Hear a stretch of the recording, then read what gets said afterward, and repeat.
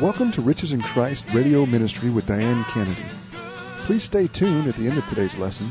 We'll give you information on how you can acquire this week's tape, along with information about our weekly meetings and website. Now, here's Diane Kennedy. This week, we are continuing our discussion of the fact that because we've believed on Jesus as our Savior and our Lord, God has indwelled us by His Spirit. The Holy Spirit dwells in you if you have believed on Jesus as your Savior and your Lord.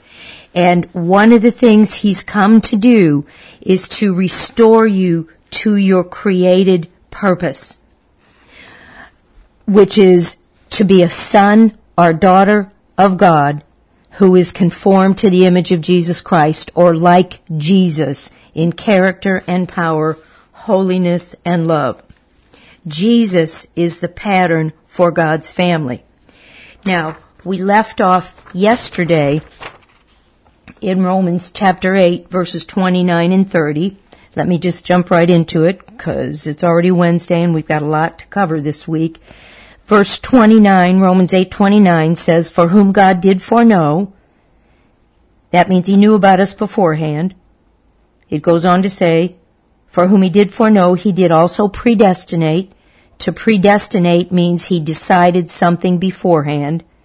"For whom He did foreknow, He did also predestinate to be conformed to the image of His Son, that He might be the firstborn among many brethren." That's your created purpose, to become sons or daughters of God who are like Jesus in character and power, holiness and love. Now, verse 30 goes on to explain how God accomplishes this.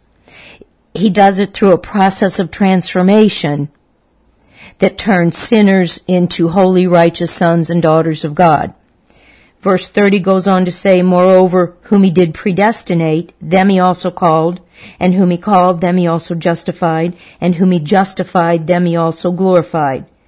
He calls us or invites us to become His sons and daughters through faith in Christ.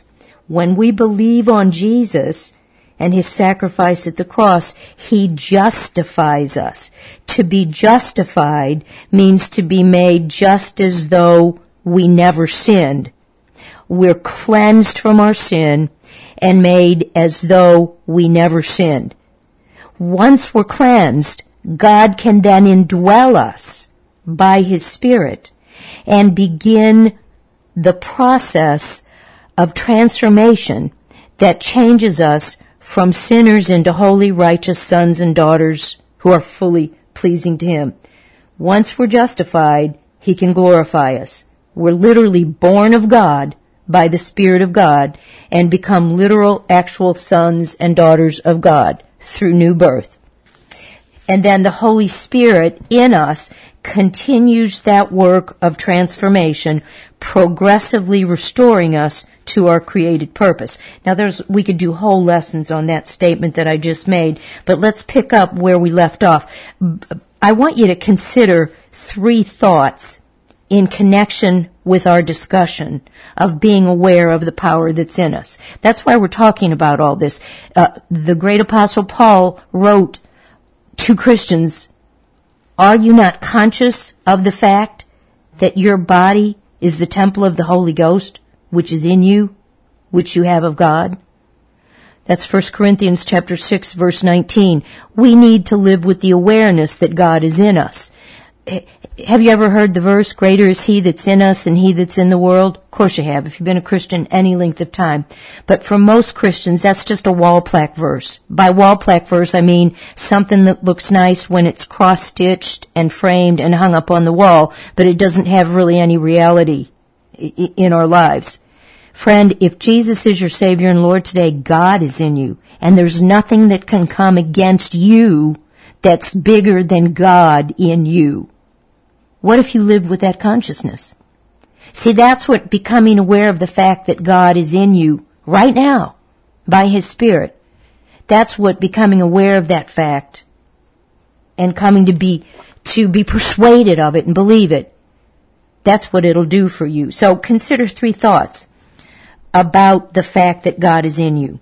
Awareness of the fact that God, the Holy Spirit, is now in you shows you how effective the cleansing power of the cross and the new birth is.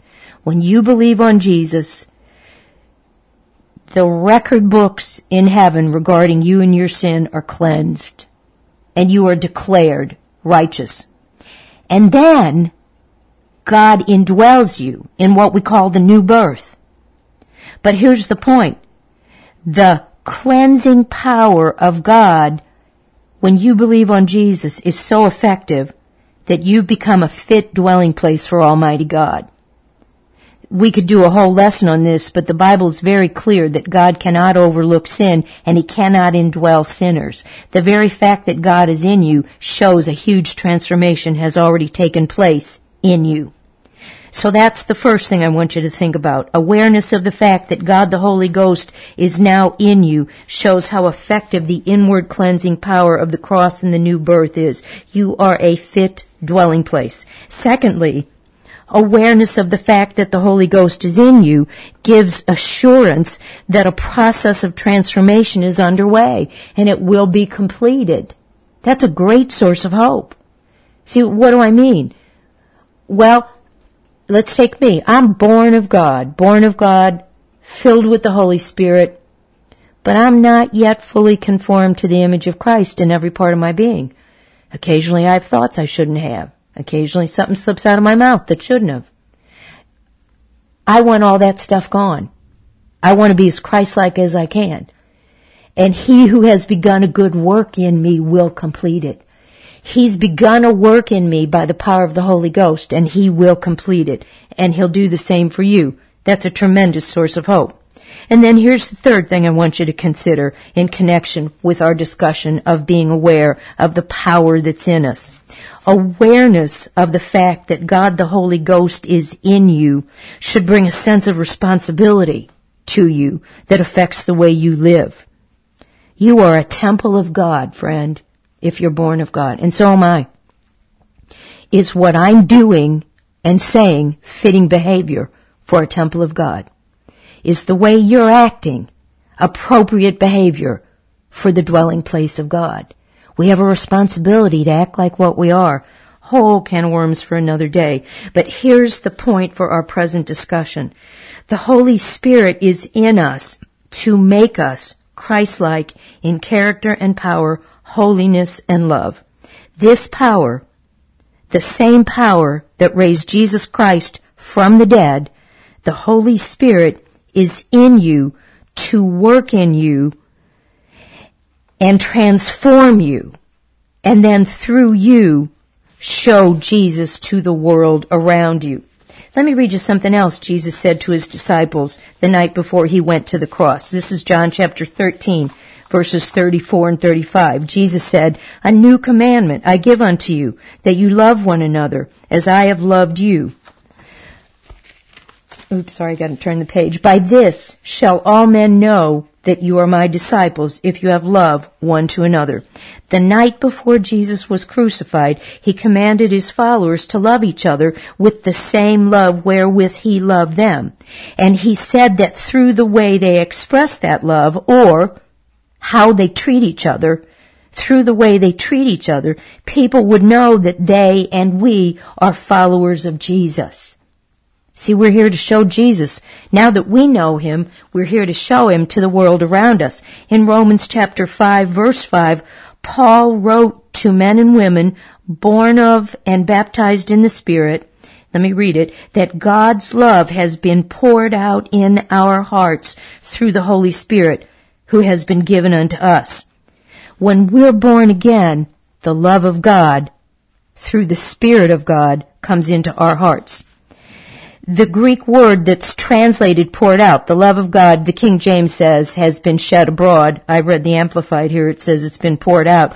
The Greek word translated shed and poured out means to pour forth or bestow. This same word is used of the outpouring of the Holy Spirit on people who are baptized in the Spirit. I'm not going to read the scriptures, but I'm looking at a list of them. The idea here is through being born of the Spirit and baptized in the Spirit, the same love with which Jesus loved people has been shed abroad in our hearts by the power of the Holy Ghost. Now, the love whereby we love others isn't a feeling or an emotion. It's not a natural human love. Human beings are unable to love like Jesus loved. He laid down his life for his enemies.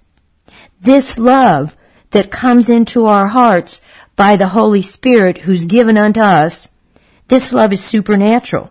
It's power from God to treat people the way Jesus treated people, the way Jesus treats people, even though you don't like them. Now, those are whole lessons for another day. We've done series on walking in love, and I'm sure we'll teach on it again at some point.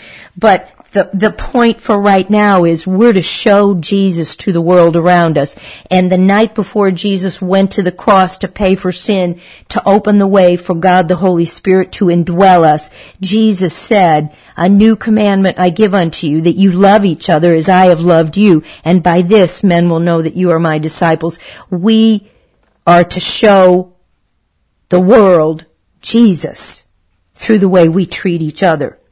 That's not based on a feeling. You can love people that you don't like. Whole can of worms for another night. Nowhere does the Bible tell us to like everybody. We don't like everybody. Like comes out of similar personalities and interests.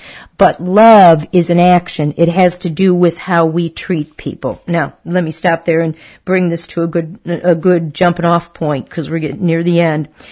That's all we're going to say about love right in this particular lesson. Now, if we go over to Philippians chapter 2, verses 12 and 13, Paul admonished Christians to work out their own salvation with fear and trembling, for it is God who works in you both to will and to do of his good pleasure. Work out your salvation with the awareness that God is in you. Now, these verses deserve an entire lesson, but consider these points.